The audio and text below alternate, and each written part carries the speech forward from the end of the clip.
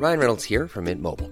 With the price of just about everything going up during inflation, we thought we'd bring our prices down. So to help us, we brought in a reverse auctioneer, which is apparently a thing. Mint Mobile Unlimited Premium Wireless. How to get 30, 30, bit to get 30, bit to get 20, 20, 20, bit to get 20, 20, bit to get 15, 15, 15, 15, just $15 a month?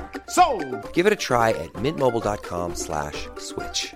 $45 up front for 3 months plus taxes and fees. Promo rate for new customers for limited time. Unlimited more than 40 gigabytes per month. Slows full terms at mintmobile.com. Hello and welcome to this podcast, which is an abridged version of the television interview that I did with Freddie Flintoff as part of my In Conversation series that was transmitted on the W channel. I hope you enjoy. This podcast is brought to you by UKTV Play, the free on-demand service.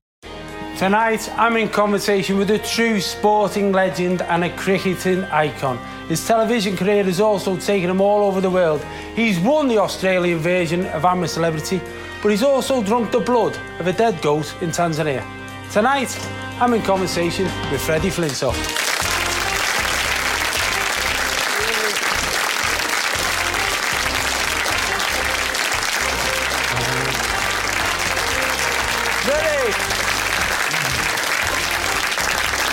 First of all, thanks for doing the show. Pleasure.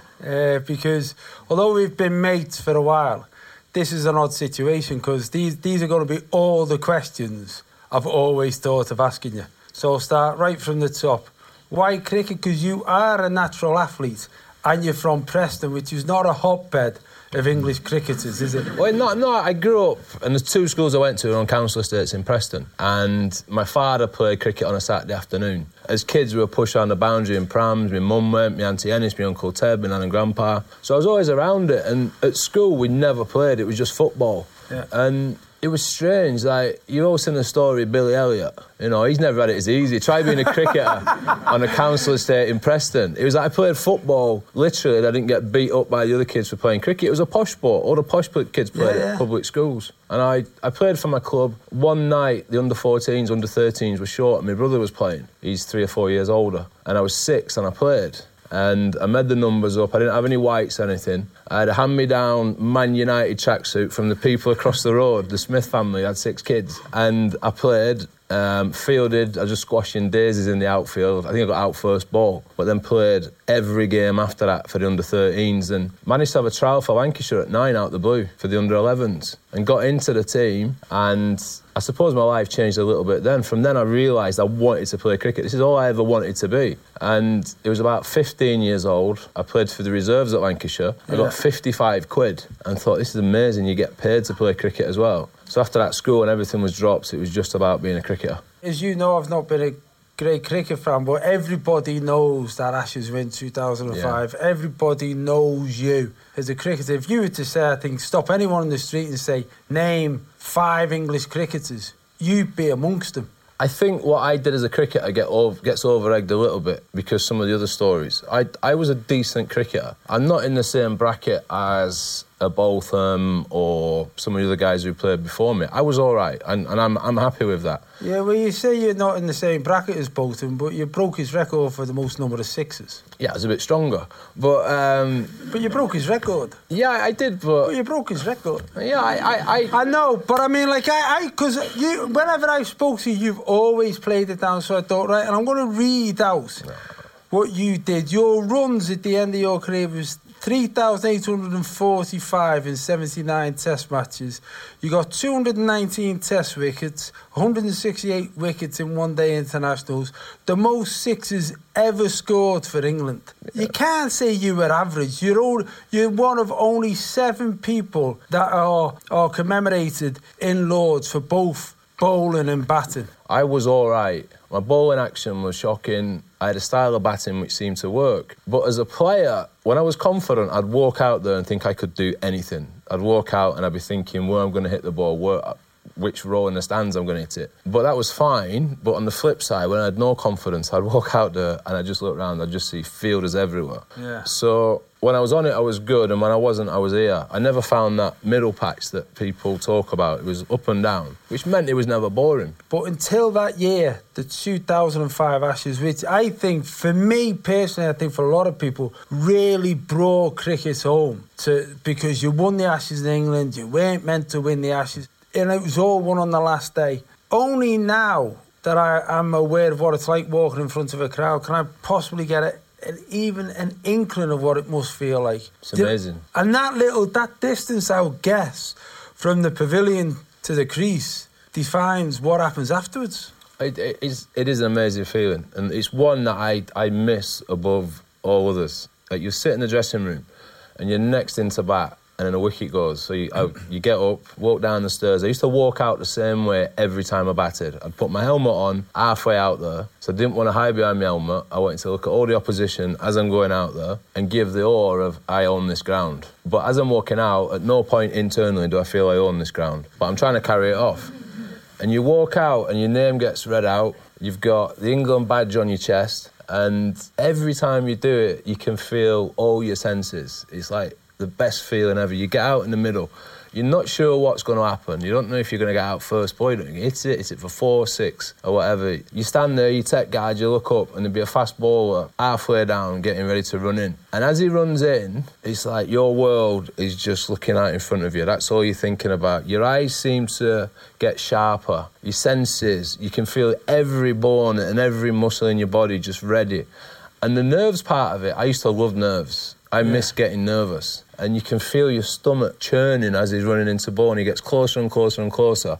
You're looking in that direction, and when it comes out, you've got to react to this ball, which you're not quite sure where it's going to go. And as a feeling, I think once I finished playing cricket, I tried to find it in other areas. And now I've realised that I'm never, ever going to experience that. And for me, wearing the Red Rose of Lancashire representing them, or wearing the 3 Lions of England, the only thing I can equate it to is Clark Kent. He goes in a phone box and he comes out as Superman. Every time I walked out in my England kit, my Lancashire kit. You had your underpants on the outside.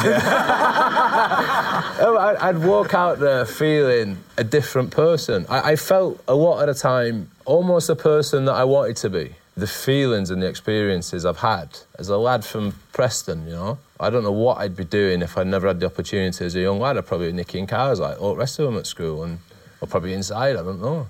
But is that part of this Andrew Flintoff and Freddie Flintoff? Because the Freddie Flintoff is the public persona, isn't it? Well, I think that took over a little bit. And part of my thing as a player was I identified probably when I was about 23, 24. I was like drinking too much. I was overweight. I was lucky to get in the Lancashire team, never mind the England team.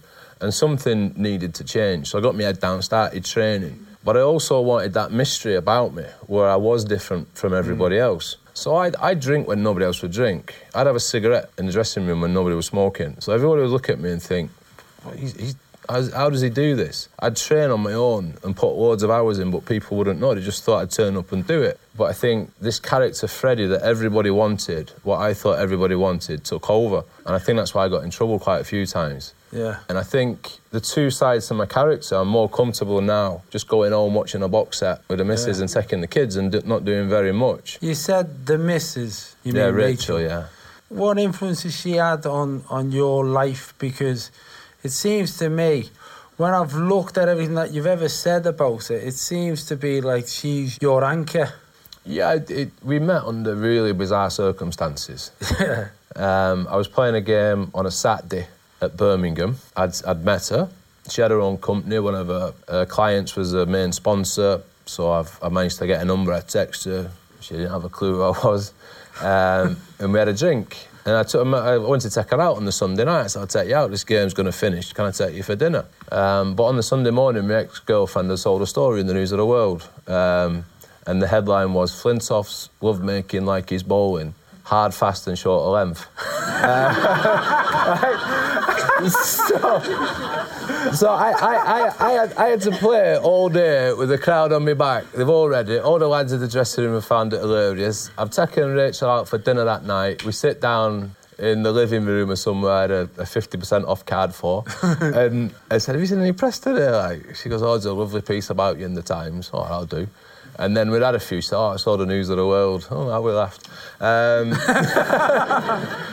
But that's how our relationship started. And then through it, there's all been all sorts. And I wouldn't say she's not been surprised by some of the stuff, but she's been very, very understanding. Yeah. And as a person, she's very, very driven. And when we met, I probably wasn't. And that's rubbed off on me, where, you know, I've learnt a lot from her, and I think she's chilled out a bit as a result of me, and we've met in the middle a little bit. And without her, let's be honest, I don't know what I'd be doing. I'd probably been sacked by Lancashire when I was 24. As a player, you've had the ups and downs as a person, so having somebody like Rachel with you is obviously beneficial, and most people would want that. But I was really impressed and surprised when you did a documentary about depression in sport. Yeah. You know, the hidden side of sport, which I thought you grasped what was a really hard concept for people to understand, because no one thinks that a sportsman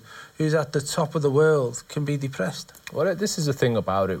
It was a passion project because, you know, Steve Harmison, a great friend of mine, we roomed together. He struggled with depression through his career. We've had more cases. Marcus Trescothick, he struggled.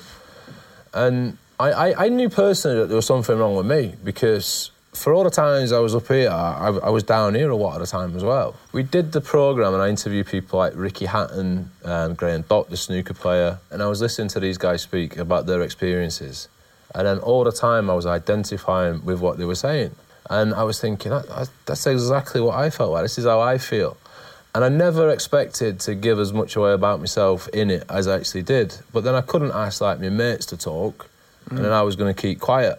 And listening to Ricky, who our careers around Manchester were probably at the same time. He was fighting Costa Zoo at the same time as playing the Ashes, and he was going through all these things, as was I.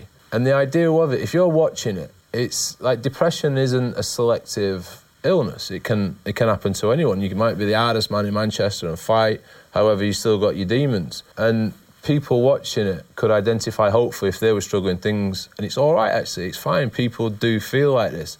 And that's what happened to me through the documentary. And then afterwards, it was almost like a relief. It was, actually, there is something wrong with me. I don't have to keep doing this. And then sought help, as, you know, most of these guys did. And then now at 38, probably the past 2-3 years have been the best I've ever had. You know, I've stopped drinking. There was other things But was that difficult, though, for you, because the Freddie persona was the Ashes, drunk on the bus, drinking in Downing Street, Freddie's a laugh, Freddie's...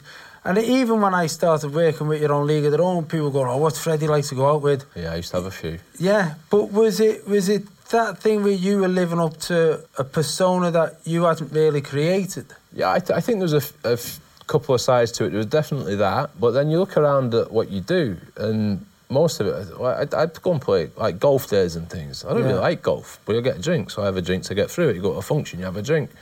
And before I knew it, I was drinking more than I actually wanted to, and it wasn't making me feel any better. So once I identified that, there was a thing with, I used to eat a lot when I was younger. That was probably another side effect of it. I made myself sick for a period of time to try and lose weight, and that became a habit as well. So all these things, getting back to the depression side, were all connected. And only when I started to understand myself and how I feel and talk about it, which is the first step, could I'm not sure if the drink was a problem. It was like, it resonated far deeper. The drink was a result of how I was feeling. But I think doing that programme and also speaking to other people, you know, that's been so good for me as a person. This podcast is sponsored by UKTV Play, the free on-demand service, where you can watch the TV shows you love from Dave, Yesterday, Really, and Drama, wherever you want, whenever you want. The home of BAFTA-nominated series Taskmaster and the critically acclaimed Red Dwarf, alongside other UKTV Play exclusive including The White Princess and Most Haunted.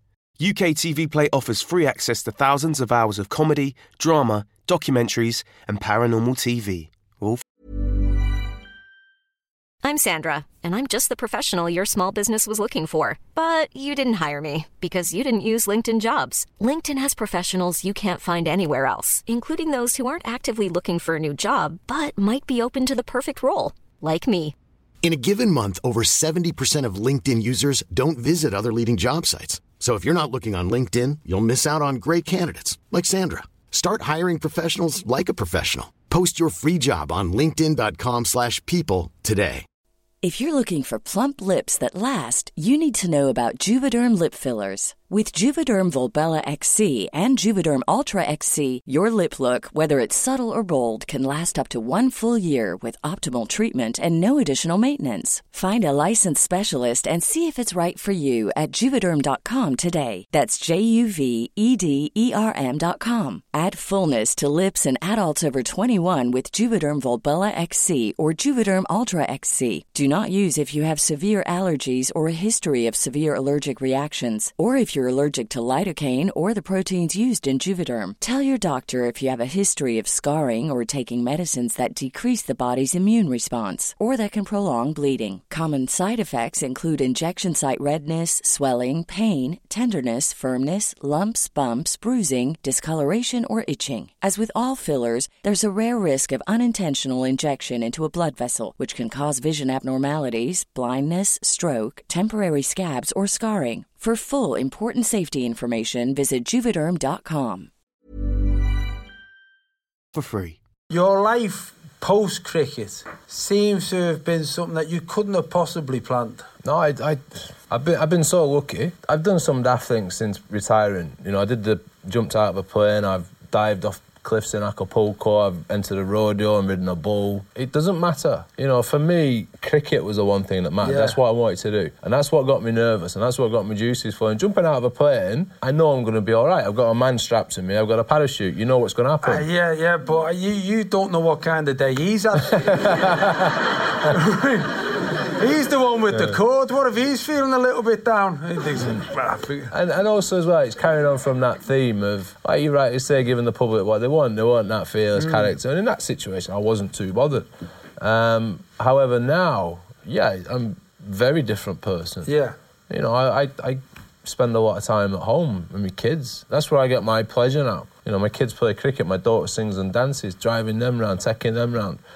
It's like the grandest gestures. I've travelled and I've been to some amazing places. I've been to Taj Mahal and I look at it and I think, oh, that's brilliant, yeah, next. It's wasting on me. Yeah. But taking my kids to school, I love doing it. It's like I've lived life up here and now the biggest things have no impression on me. But sometimes the smallest thing, like one of my kids coming in the morning, giving you a hug in the morning, is like the best thing ever. Yeah. Seeing my kids play cricket is far better than going to an awards ceremony or doing all these things. You know, it's just them tiny things now which I take the greatest pleasure.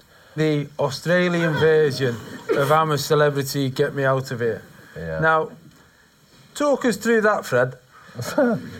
Honestly, I was out in Australia and I played a little bit of cricket in the 2020, like the shortened form of the game.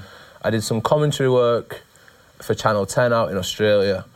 And whilst I was there, they were trailing I'm a Celebrity, Get Me Out of Here. For the first time, it was happening on Australian TV.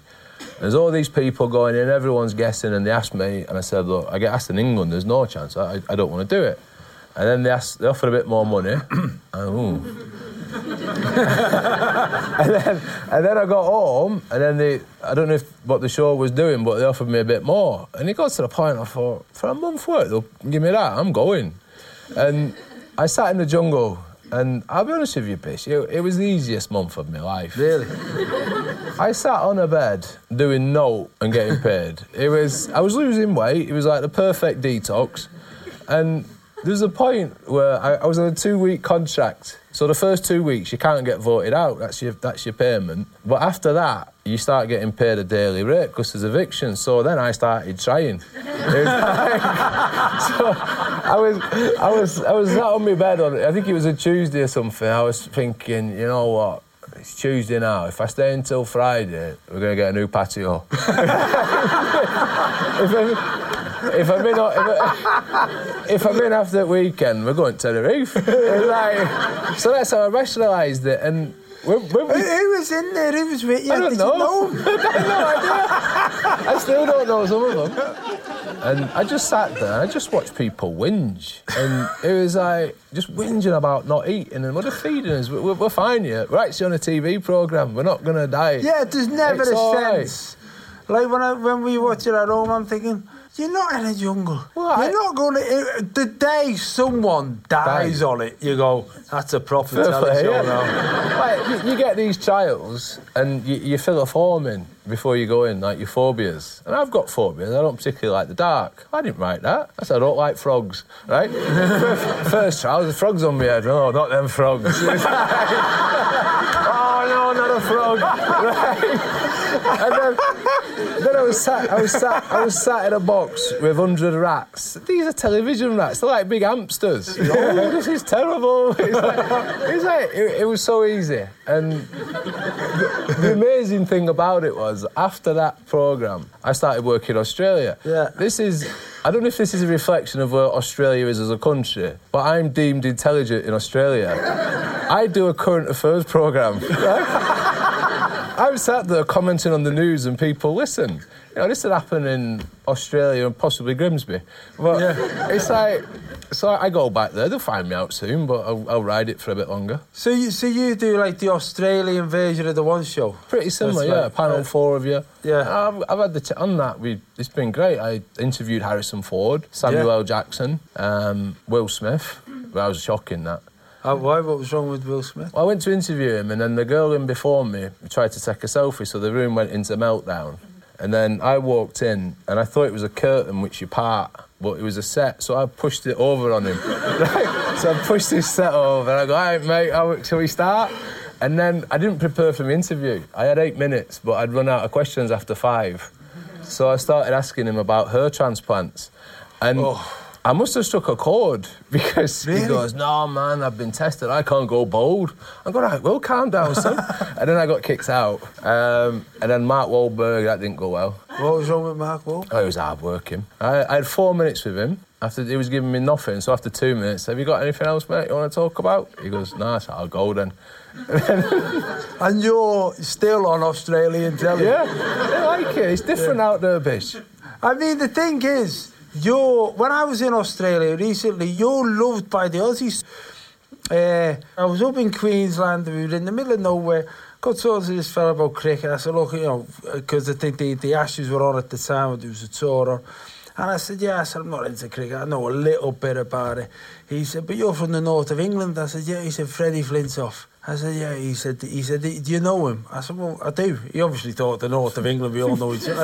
I said, I do. He said, you know, he said, tell him we fucking love him, Harry. He was a Cockney. I'm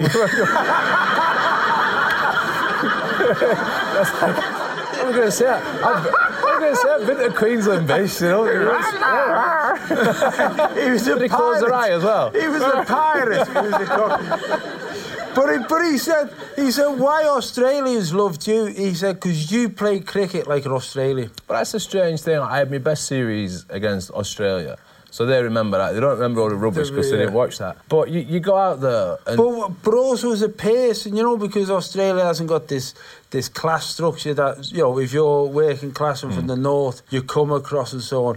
You kind of fit Australia in many respects. I think in Australia they like people who have a go. Yeah. And they'll back someone who has a go. And if they fail, it's not ideal, but they'll still back them. I think that's what I've done in the past, and so they backed it. But the strange thing is, if they like you, they say, oh, he's one of us. I'm not from Preston. You know, he's got a bit of Aussie in him. I definitely don't. But, not even after the jungle. No, well, yeah. But yeah, I love it. It's become, I wouldn't say a second home, but it's somewhere I spend more time. I was in Melbourne from November to the end of January, came home for a week and then went back out to do a series for Sky. You know, they want me to go back out next winter. And it's flattering, and I really enjoy it. And the people have taken me in. I've had opportunities out there which, you know, I might not necessarily get over here. So, yeah, it's different to how I ever thought. But when you said you won't get opportunities over I there... won't be doing news show, would I? All right, yeah. No, I was going to say, because you are universally respected. I mean, you got an MBE of the Queen. Yeah, you give them away. I haven't got one. Put your hand up if you got an MBE. There's not many get them. But the strange thing about that was, it was like getting back to the fact that I'm so proud I got it. And don't get me wrong, but winning the Ashes was enough. It's like we've won that. That is it. That is amazing. And when we went to the Palace, we were queuing up for our MBEs. You get in this queue, and there's 15 or 12 of us played cricket. And then in front of you is people who've served the country, done great work in communities, and you're looking at them going up, and you think, we've just done our hobby, haven't we, really? Yeah, you've just done what you really wanted to do. Yeah, I saw it. It was lovely to get. I understand. But almost felt a bit of a shouting at the same time. But I give it my Auntie Joan. Really, why? Well, she's my godmother. I've got it back now. Sadly, she passed away. But towards the end, she was losing her marbles a little bit, and we went round, and she was sat in a chair wearing it. She's got the MBE on. I says, "Oh, what have you got there, Auntie Joan?" She says, "Oh, it's my MBE." So that's nice. And she goes, "Have you got one?" Yeah, so I think things like that are nice for the family. But your new life now, this new media career, is taking you to a whole new audience. But again, you seem to be doing it a little bit on your terms. You've done a series where you're driving around in a chip van. Yeah, it's brilliant. It's amazing, like TV I've found. I come up with a random idea and think, where would I like to go and what would I like to do? And then you pitch it and someone says, yeah, they're like daft, aren't they? It's like, cheers, thanks. So I've done 2 series of that. I've just done the 3rd series in a barbecue van around Australia filming. I've had the chance to travel Tanzania, Botswana, Canada, spent time in India, South America. Is there anything that come even remotely close to replacing the emotion of the game? No. Different emotions. I boxed.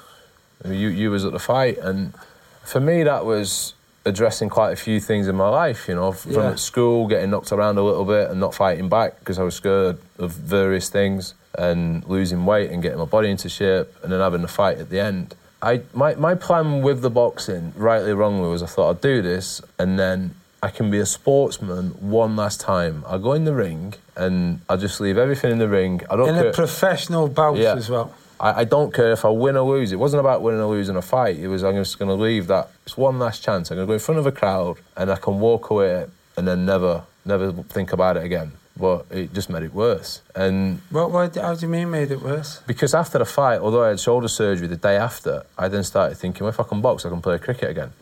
And it had that horrible effect, and it messed with my head for a little bit afterwards. And it was bizarre. I like being in positions where I'm outside my comfort zone. I love that. As a cricketer, every day I was outside my comfort zone, and I got used to living in that sort of area. And some of the stuff now is being outside of it. I like entering a situation that I'm not sure if I'm going to do, if I can do. Yeah. And that's what really gives me a buzz. You mentioned that going into the boxing was to try and rid you of some demons, you know, because obviously as I've got to know you, you're a gentle, kind man who doesn't like hitting people, which is probably why you didn't hit him in the ring.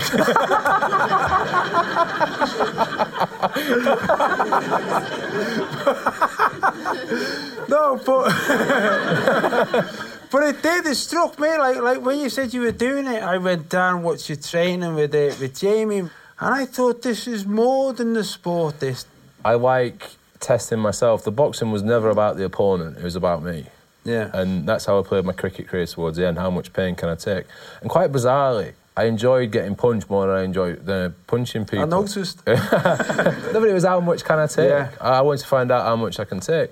And I realised pretty soon into it that I wasn't cut out for this because, you know, I was driving to the East End of London to go and spar, just knowing I'm going to get beat up. And you're driving across London the slowest you've ever driven in your life because you're getting out and my sparring partner's 6'10", he's just going to beat me up.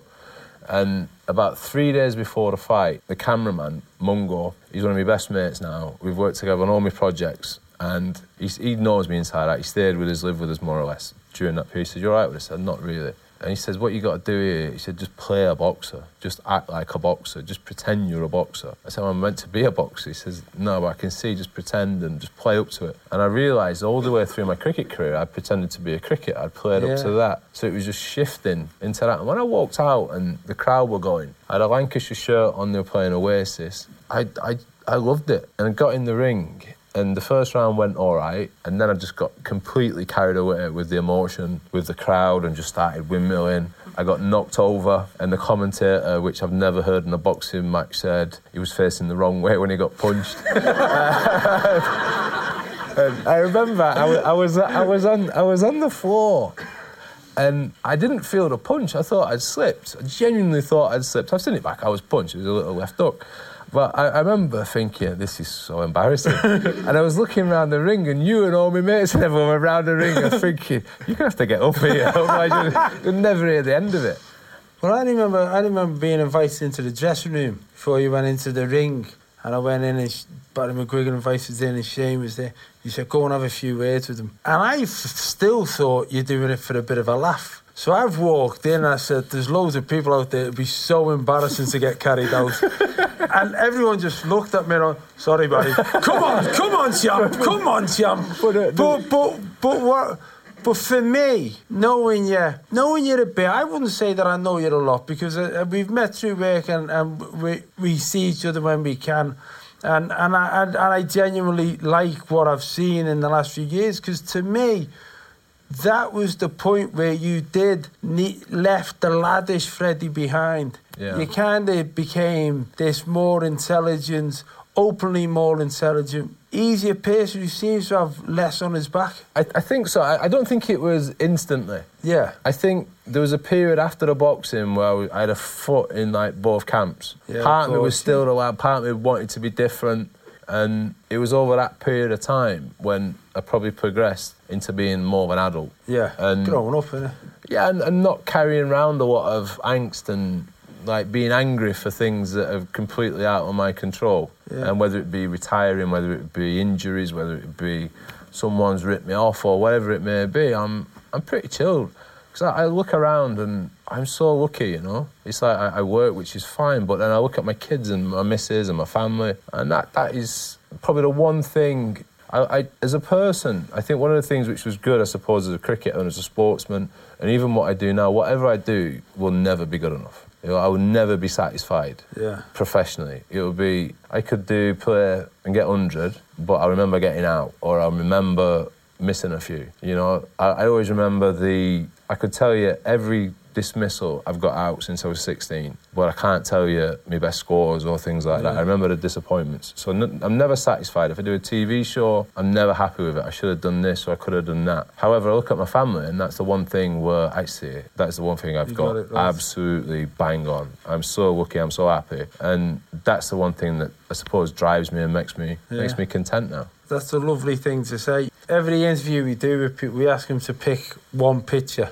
And most people do it in advance, whereas you were going through your phone before, looking through pictures. And because you were saying, like, you know, what kind of picture? And I said, pick the picture that you would miss if someone nicked the phone. And it was this picture.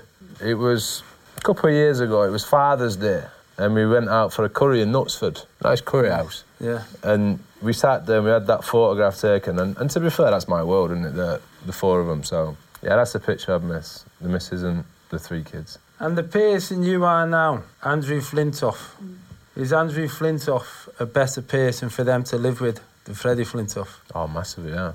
Massively. I think I'm a better person now for a whole host of reasons. One, they make you better. Yeah. Undoubtedly. I think I'm a better person now. I'm not a professional sportsman. I think as a professional... That's a big statement. I think as a professional sportsman, there is an element of selfishness. Not on the field, but because I remember you was playing and everything is taken off you through various people so you can concentrate on playing cricket. So things could be happening at home or things going on around us, but I'd never find out. It's all about playing cricket. You get wrapped up in this one thing, which at the time you think is the most important thing ever. And essentially you're throwing a ball or hitting it. It isn't. And now I don't have to do that. I think, I don't have that competitive edge. I don't have to win all the time. I'm far more relaxed now I don't play sport, which I think is a knock-on effect to bringing up the kids and being a better husband. Because I've been a shocker at times, haven't I, let's be honest. Yeah, but, you know, it's a lifetime, innit? Yeah. And the rest of it looks good. I think we'll all agree. Andrew, this has been a brilliant conversation. Thank you. Thanks for having us.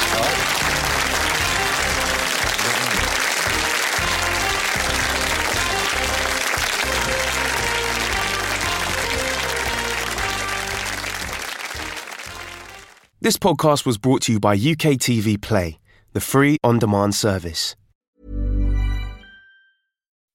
When you make decisions for your company, you look for the no-brainers. If you have a lot of mailing to do, Stamps.com is the ultimate no-brainer. Use the Stamps.com mobile app to mail everything you need to keep your business running with up to 89% off USPS and UPS. Make the same no-brainer decision as over 1 million other businesses with Stamps.com. Use code PROGRAM for a special offer. That's Stamps.com, code PROGRAM.